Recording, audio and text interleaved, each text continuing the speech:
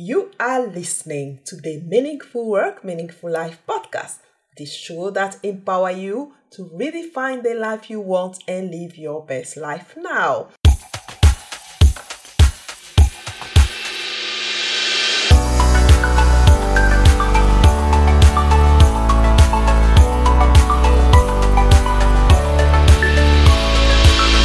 I'm Francine Belei, and I'm super thrilled to bring you stories, inspirations, and strategies to get more meaning in your work and in your life, make more money, and lead a movement to change the world.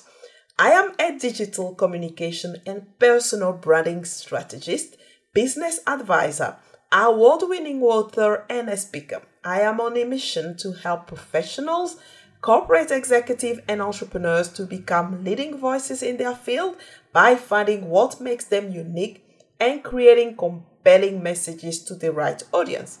If you are ready to leverage your personal brand in a meaningful way to create a successful business you love, get in touch. Book a strategic call at francinebelei.com/call. That's FranceBelei.com/call. So this is the part 2 of my interview with Dr. Bruce Lloyd, Emeritus Professor in Strategic Management, London South Bank University. In last week's episode, Bruce shared great insight on leadership, wisdom, knowledge, management, and organization, as well as the choice of his career, the relationship between quality of conversation and good decision making. In today's episode, we are getting a bit more personal as he shares how he tried to escape a controlling mom, on being book alcoholic and having a curious mind, true meaning of love, his unfulfilled desire of being a philanthropist, and much, much more. So let's dive in. When did you realize who you are and what you are meant to do in life? I haven't. This question is always like that's a continual process, and it probably gets more difficult as you get older. I've reflected a bit on that, and if you wanted to, I do think that this whole issue of meaning has become a broadly talked about subject in business and lots of other areas in the last 10 or 20 years, which wasn't around decades ago when we were much more institutionalized. And in practice, I think meaning comes from 3 or 4 sources. One is that a lot of people get underlying meaning from a set of religious convictions, most of which they're brought up with, but sometimes they acquire them, and these become they're a very, very powerful framework within which to manage the rest of one's life.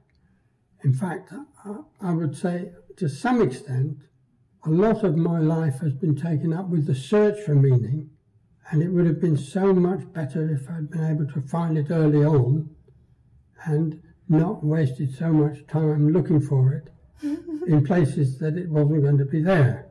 On the other hand, there's a lot of people who get meaning from a passionate commitment to something, and that can be being an Olympic athlete or all sorts of other things. There's an enormous number of remarkable people around because they have enormous commitment to a particular subject area, and I have enormous admiration for them. But in a way, I had too much curiosity to be able to do that. I was never obsessively focused in that sort of way. On the other hand, you can get a lot of meaning out of just being focused on the moment, just like having the discussion with you, having a conversation, having a meaningful conversation. But it's meaningful because it's engaging, because it's taking you into the moment. I also find that can happen, which I like to do whenever I can, photographing nature, colour and light. Now, the intensity of the relationship with the subject can generate meaning. Okay, that's another dimension. There's another dimension which I haven't really got involved in practically, and that is, as much as I perhaps should have done, because I've never really been an operator. But a lot of people get an enormous amount of meaning from doing things for other people. And that's why, and we get into a terrible mess about this, that's why the caring professions are not only incredibly valuable for the people who have been cared for, but the carers, in an awful lot of cases, get a lot of meaning out of caring. Now, I don't want to be too controversial, but I think that caring has tended to be something that has been split a bit, probably 80-20, female as opposed to males. And the males have got caught up in the materialistic side. The general historic pattern is that women have been more involved in relationships and the caring professions and doing things for other people, which is actually, I think, incredibly valuable for society and for them. The problem now is that activity is being devalued because they want to be like men who are being more concerned with power rather than with the responsibility and caring and compassionate side of the use of power. There's another dimension which some people would say is the same thing, and that is love.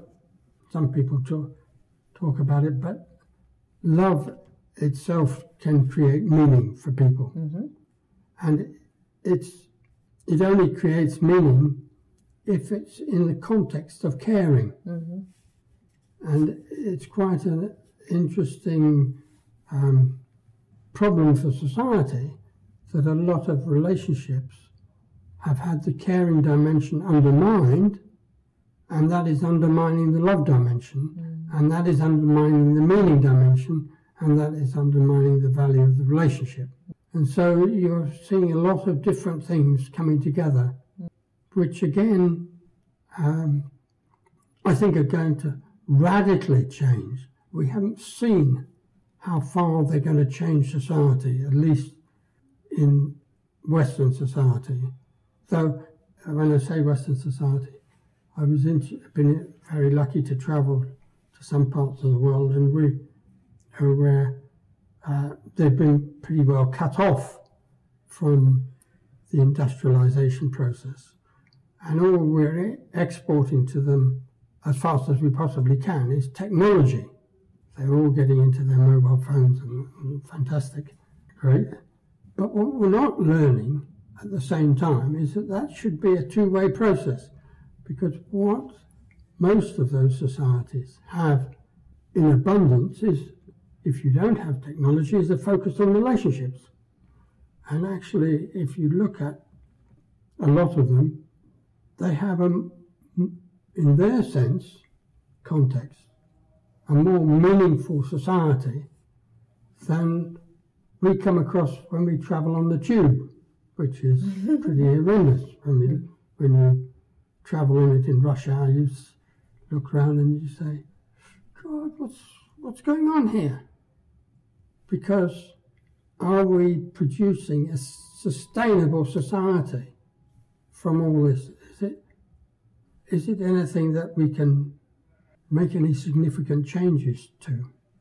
And unfortunately, because of political issues around at the moment, it looks as though we're going backwards. And I love what you say, actually. Sometimes, when you go to least developed country, or, where the industrialization hasn't, been so well developed, as you say, relationship and the human aspect is really very well developed. And then I know that there is a famous story when a Western woman went to these countries trying to help people, and then they ask her, "Oh, what about your family? How is it there?" And then she said, "Oh, I don't have a family," and things like that. And they say, "Really?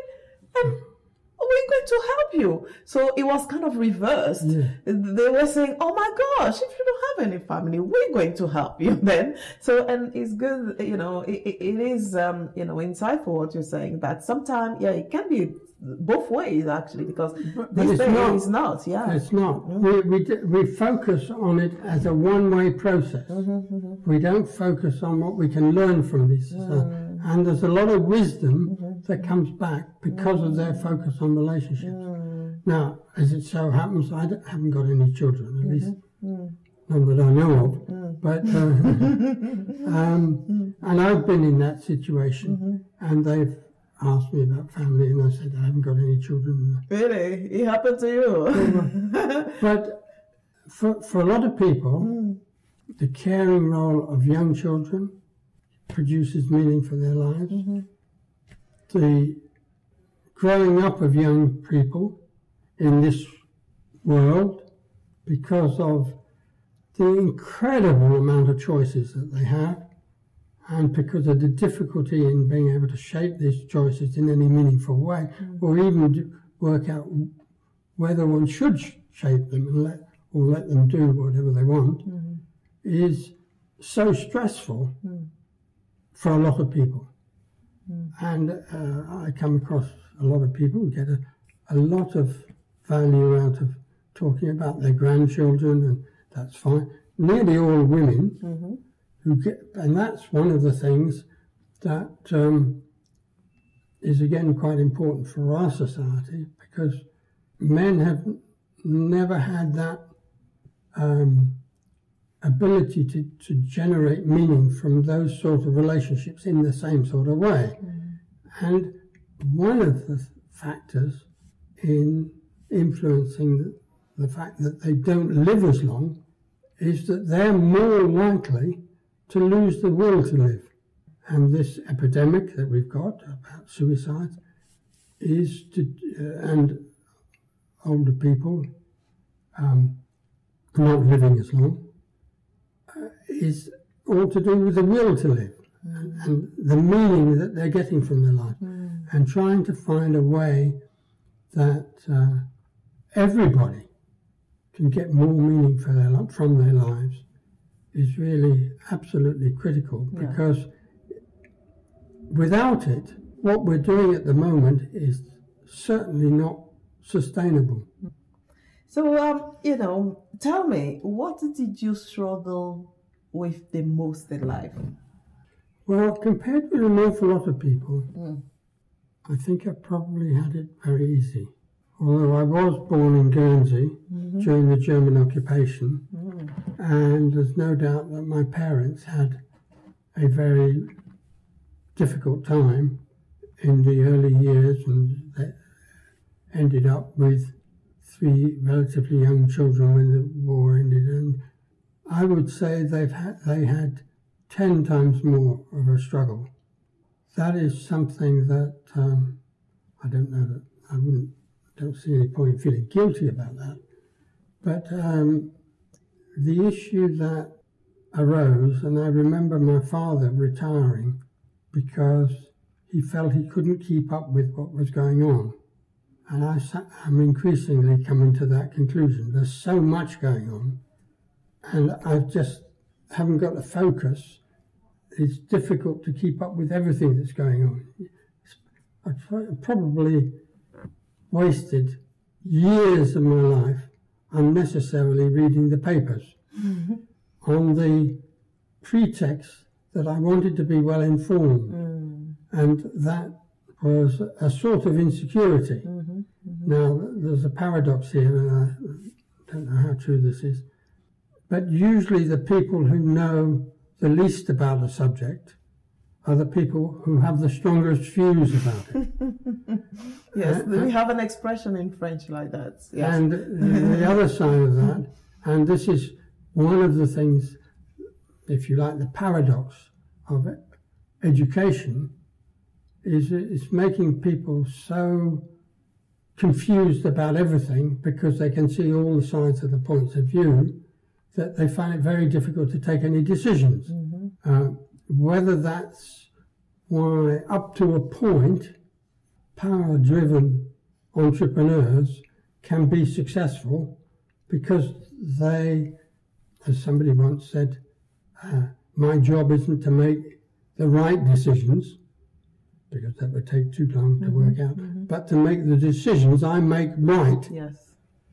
And that means you make the decision first, and then you figure out that. Now, that is not a particularly compatible view with the educational industry.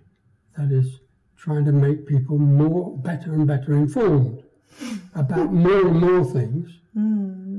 But how do you bring them all together? Especially if you don't have some roots that tell you some of the answers. But I'm very pleased that I never had any children. Yeah, why? Because I think that first of all, I couldn't work out why I wanted to have them. And second, I love that.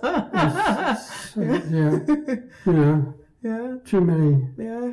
And how I would bring them up. Well, without being too controversial, most situations about having children are 80% plus driven by the interests of the woman, the mother. And I happen to not come across anybody. And funnily enough, nearly all the women that I've known in my life haven't had any children. And I think that inside the educated groups of women now, who are more and more wanting to take on the male roles in society, they're having many, many fewer children. Now, of course, that gets masked by the fact that there's lots of other people who have been excluded from that process, who are still having lots of children. But the next generation is going to have much fewer children. And we've just had some figures out yesterday that show that the birth rate is going down. Now that is the overall birth rate. If you broke that down in different sections of society, you'd see that probably university-educated women are having less than one child. What is less than one? It's none, right? No, but yes, you want to do average, Yeah, you need two to keep the country going. Yeah, so I think that's very insightful what you say about being in the education, but actually finding that not focusing on not having to focus on too much information is, also a way of anxiety, actually. So, and I find that with myself as well, often, So what will be the, if you have to think in a way of, of course, that doesn't mean don't go to university, but how can we be less focused? And what you say really struck a point with me, trying to read all those papers, which I also do actually, but a few less now. I put my attention on other type of information, but still the same thing. So how can we really don't worry about what, is going on and just keep, just make one decision and just go. Sometimes it's not very easy to do. A lot of people want to go away on holiday to get away from the papers. That's me. Yeah. And the sort of paradox of democracy is telling us that we should be well informed and we have to be take part of the responsibility for what goes on. And that's creating a lot of stress because of the imbalance between power and responsibility. Too much sense of responsibility and no power creates a lot of stress. Yeah, but people don't talk about it in that context. But the other thing that increasingly I think people have to just look at when they see sources of information, then you've got, is it telling me anything I don't know already? And then, is it telling me anything that I can do something with? That it's not just an interesting way of passing the time, because you've got too many other things to do. Now, we have another issue arising at the university at the moment, which I've struggled with because I've been a bookaholic. Like me. And I've been a review editor for 25 years, and I've collected a lot of books. And I rather like books, and I would use books as decoration. And they're reassuring. They're sources of information. I think I've got a very bad memory, but I just want to be able to remember where to go for the information, for the detail.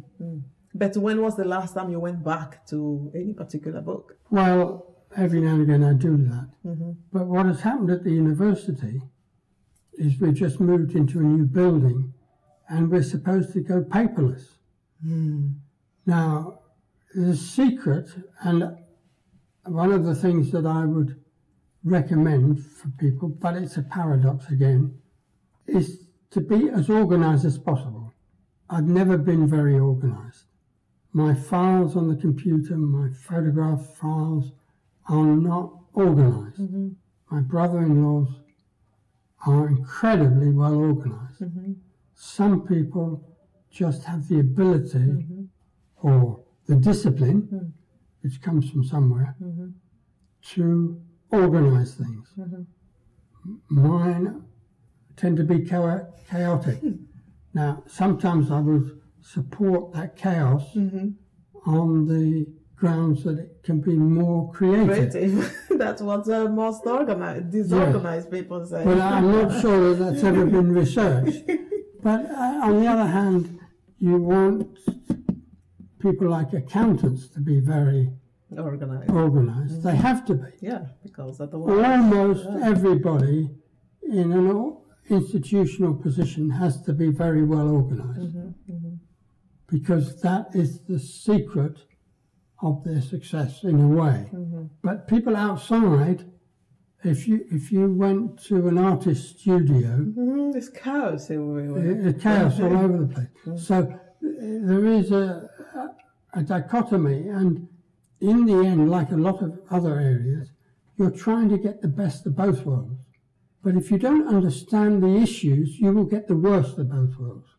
And I think that is one of the messages that I have about looking back on my life, is that I've struggled with trying to get the best of both worlds without sufficiently understanding them, and I'm sure I haven't got as much out of them as I would have done if I'd understood them better. Yeah, but what was the likelihood that you will understand? You tried to understand, you couldn't. So there a way to understand what we need to understand faster then? Yeah. I'm sure there is.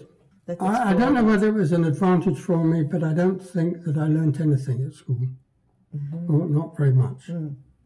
But a lot of these issues that we talked about, values, organizations, conversational skills, ought to be deeply embedded in the educational system, because they are the sorts of things that are going to put you in good stead all your life.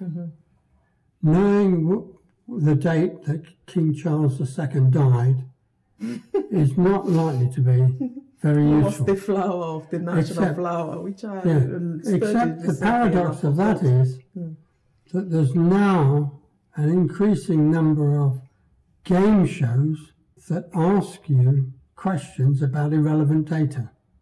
Like Pointless, right? Is it not your Pointless? Yes, but Pointless does it in a...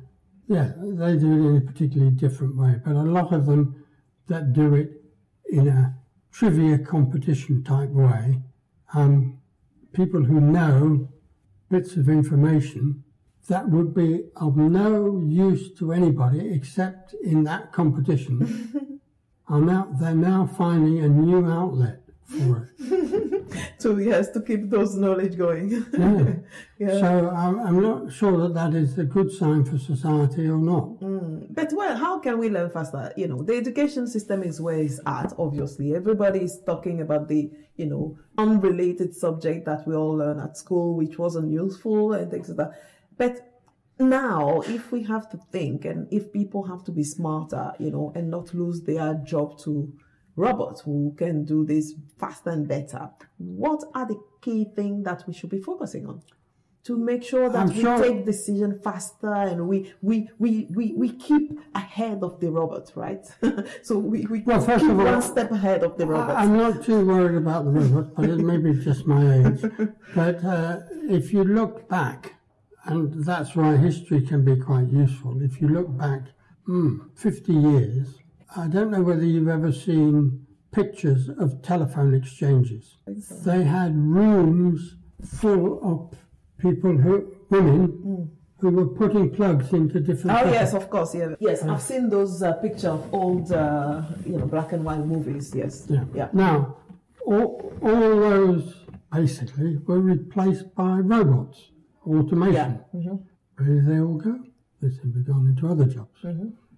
In general, people would be replaced by robots when they're doing mundane jobs, and they will be moved into more creative jobs, that require more personal service. And there's lots of other areas.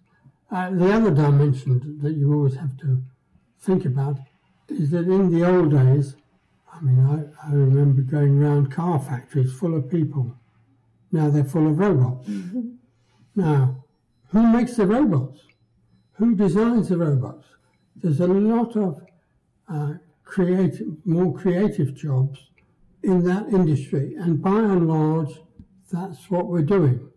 We're replacing the mechanization part of industry that can be automated relatively easily with more creative activity around that, but also a much greater growth in the service industry.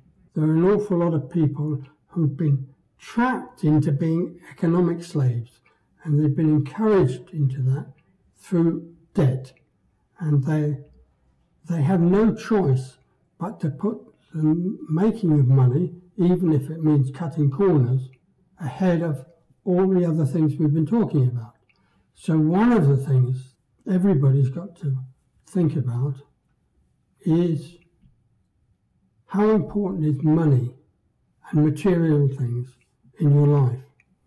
And it's quite extraordinary to come across these women that spend £50 million in Harrods buying jewellery. Now, you have to say, how do they expect that to give meaning? Shopping has become a problematic religion. It's a way of giving people meaning in their lives. I don't think that that's a very healthy and sustainable trend for the future.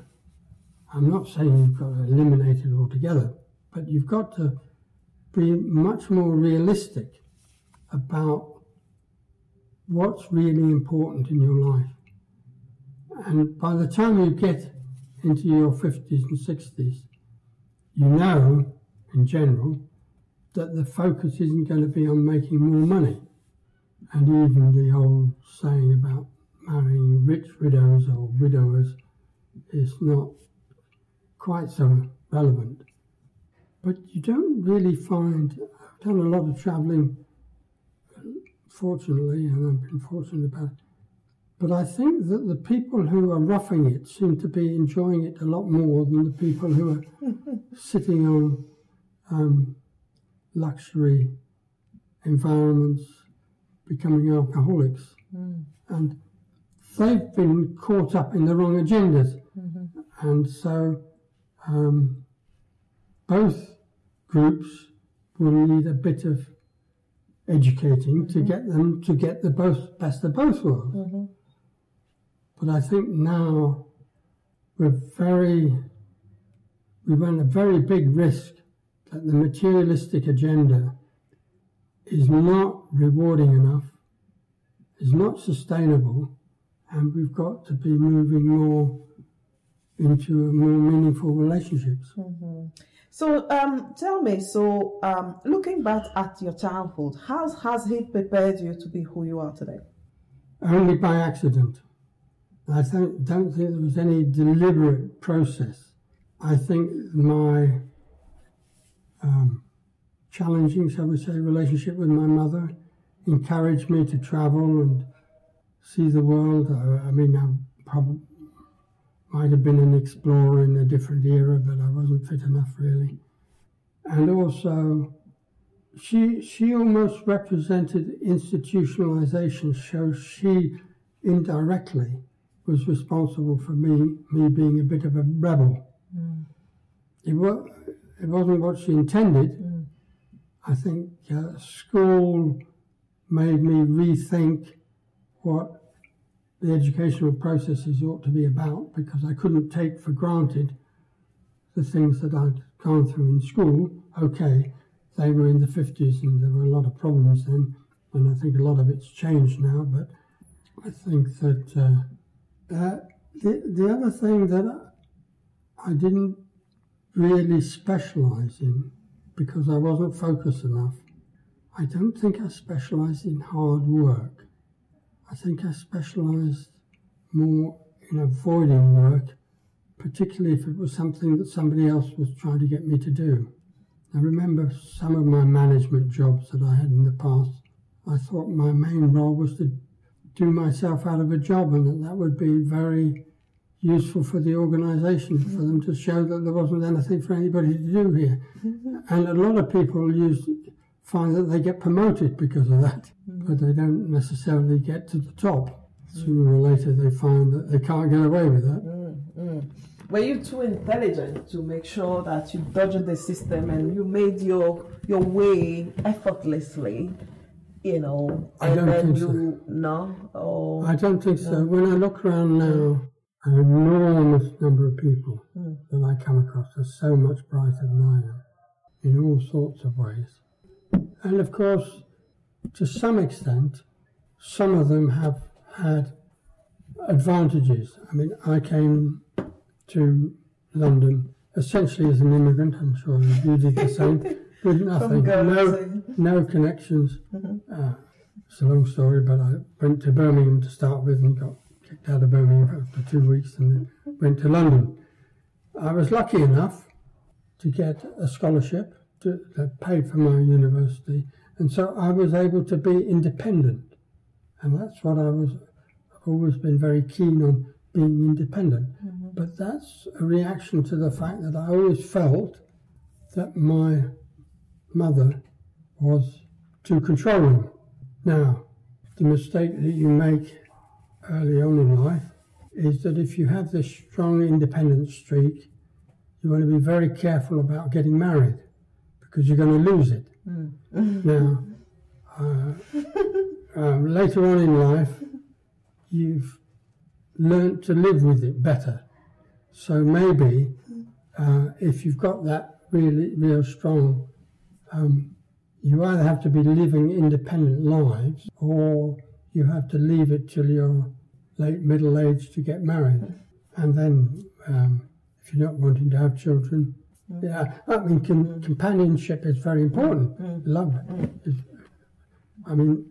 as companionship as a form of love is incredibly important. Partly because, and this is a subject that is totally for another day, is that the whole area of relationships is getting incredibly mixed up and challenging and problematic. And if I'm glad I wasn't a teenager at the time, because, and this is the choice as to what gender I belong to was never a question I asked. Now, in 20 years' time, you'll probably find that everybody has the right to choose their gender but at the age of 20, because technically they will be able to change it. What's this going to do to society? Another link, which is, I didn't mention it at the time, but you get to the point of giving it more thought. I got slightly interested because of Futurists in the transhumanism group, who believe that within the next 20 or 30 years we're going to be controlling the aging process. It's probably going to be too late for me, but I'm getting to the age where, and it's the benefit of not having a lot of relations and a lot of close friends, so I haven't had to go to a lot of funerals. But I'm very conscious of the fact that both my parents died in the 80s and 90s, but they had a terrible time in the last 5 years of their life. They really lost an ability to be in control of their lives, and it was very, very problematic for them. A great friend of mine, who's mid-80s, lady, very successful, she's been in all sorts of ways, last year went to Dignitas in Switzerland for a planned end of life. So the whole issue about that, and so far I've been very lucky to be healthy, but my father went downhill. He was healthy all his life, and then in his 80s he started getting things wrong with him, and he couldn't cope with it because he'd lost control. And perhaps the paradox of it is, for most of the time, I mean, you find this much more than that, I do, but even I do, getting involved in all these sort of activities, when you're involved in them, you're not conscious of aging at all. I don't think that my ability, I might have given different answers, but I don't think my capacity for talking about these issues would have been any different, and my weight's roughly the same, as I was when I was in my 20s. So to some extent, and it's an interesting issue that is not researched enough, people revisit their 20s in their retirement. They can take up hobbies that they had before. They take up interests. They can be freer of responsibilities, so they reconnect with social movements and things. Or there's a big industry called geriatric backpacking. So, they travel a lot. But the ones that do it in the most luxury don't seem to be the happiest, because they've spent so much time focusing on material things. Whilst the backpackers just go by themselves, meet other people, and are more happy. So the issue there is that they are more in tune with the relationship dimension than the material dimension. What would you say is your superpower? I think I have an insatiable curiosity. I don't recognize it. I don't want to recognize it as a superpower. And unfortunately, it's not a super responsibility. I think it would be much more valuable for me to be concerned with caring and relationships and responsibilities, though I managed to avoid them by not having children, because that's a very major responsibility, and we don't spend enough time working out how we can bring up the next generation better.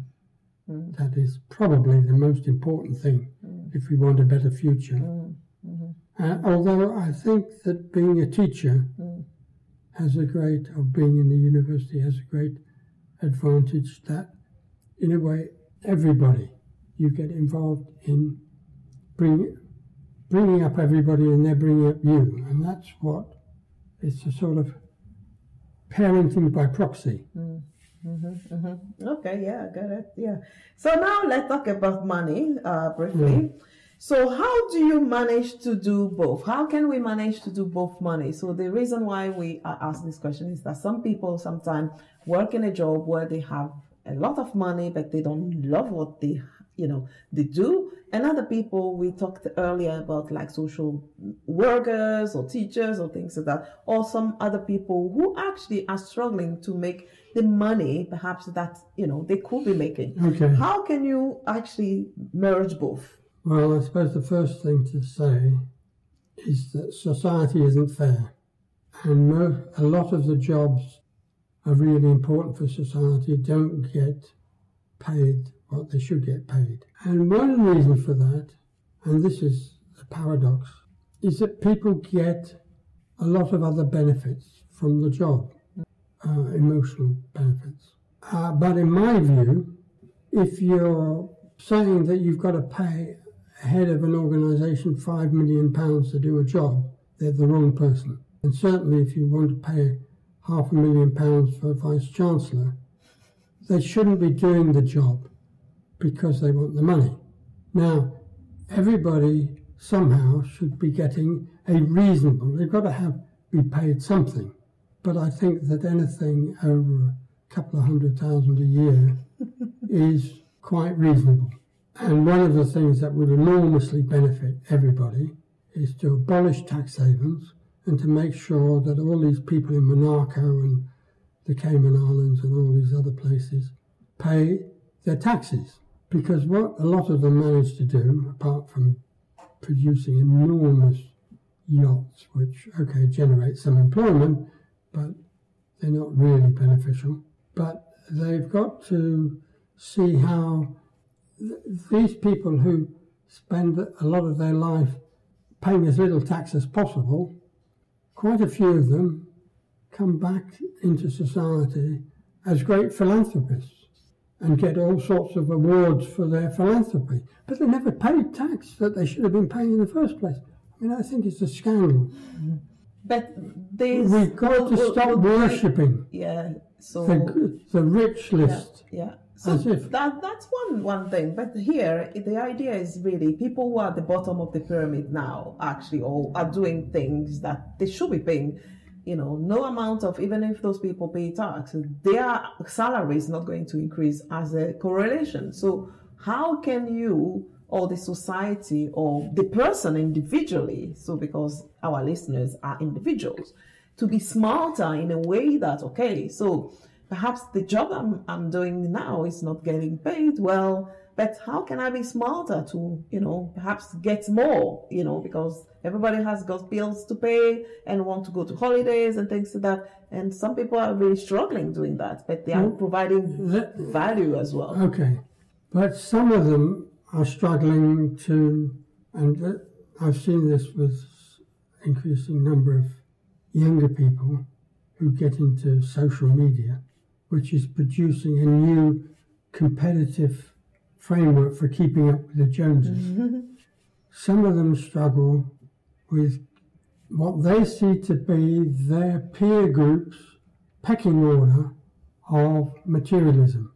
And you're in the wrong peer group, I think, if you want to have a meaningful life, because getting caught up in that competitive rat race, which increasingly is making a lot of people economic slaves, which is compounded by the debt industry and the payday loan industry, which really was an unbelievable scandal where a few people made fortunes out of taking money from the poor. The individual himself, what individual can do, rather than, nobody can change the society right now, but in the individual himself, what will be some of the thinking that they should have? I think you can only counsel an individual one at a time, because all their situations will be different. But I would say one thing in particular: try to find a job that is as meaningful as possible, and try as hard as possible not to be caught up with the materialistic agenda that everybody is being pressurized into. Of course, if you want to belong to a union to try to get more salary, that's great. If you get caught up with the idea that all you want out of your job is more money, I just wonder whether you've got the right job. So you've got to do two things. You've got to stop the materialistic pressure at one level, and you've got to try to find more meaningful work. What you're saying is that you need to keep up with your priorities, right? To put the right priorities. You've got to have the right priorities. Okay, so finally, building a movement. Which movement are you building or would like to be leading? One of the things that I haven't had is an obsessive passion, and that's because I haven't managed to choose between all the things in a big enough way. But in the moment, I might be caught up. I'd do some work for the funding network, but under other circumstances, I would have liked to have been a very proactive philanthropist. But I sort of pretend at the moment that I can't afford it. I don't think that's right. It's an excuse, because I could do a lot more than I do.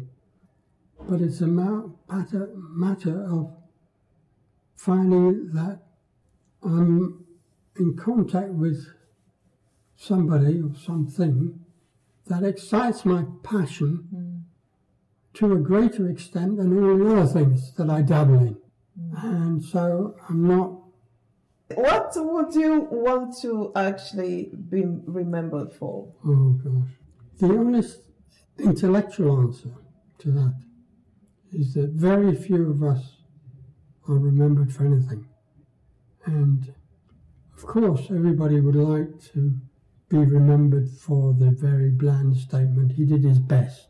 In a way, if I could wave a magic wand and get somebody else to help me with it, I would like to put together all the writings that I've done into an edited publication and say, here is a body of intellectual output that he tried to have a positive influence on things. But in the current environment, I'm increasingly coming to the conclusion that's a waste of time. You're a philosopher. Is there a resource that people can actually read or find to actually lead a more meaningful life, if you have such resources to advise? Yeah, I think that, and it's a bit of a complacent thing to say, but if anybody wants to put my name, Dr. Bruce Lloyd, because there's a lot of Bruce Lloyds, into Google, they will find a lot of information about the wisdom writings, strategy writings, all that material, and also they'll find in my email address if anybody wanted to talk about or communicate about any of these issues further in the future. Okay, so you're happy for people to use your email address to contact you? Sure, if it's in the public domain, then I can't stop them. But and I think it probably is. Okay, so and I have a university one as well, which is available, like everybody else is at university. Okay, so it was a great pleasure to talk to you. Well, eventually we got it sorted. We got it sorted. Thank you very much. What was your key takeaway from this episode? What are you committed to do today to find more meaning in your work and live a more meaningful life? If you are ready to leverage your personal brand in a meaningful way to create a successful business you love, book a call with me at francinebelay.com/call. The show notes of this episode of Meaningful Work, Meaningful Life are available on my webpage, francinebelay.com/podcast. That's francinebeley.com/podcast, with all the references and resources shared on this show. Whilst you are there, leave a message in the comment section to let me know about your key takeaway from this episode. If you enjoy this podcast and want to show your love and support, subscribe to the Meaningful Work, Meaningful Life podcast on Apple Podcasts, Spotify, Stitcher, or the app where you are listening to this podcast. and leave me a 5-star review. It will take you a minute, but it will mean a lot to me and help me spread this message to many other people. Thank you for listening to the Meaningful Work, Meaningful Life podcast, the show that empowers you to really find the life you want and live your best life now. I will see you next week for another epic episode. Until then, dream, act, and make an impact. Lot of love.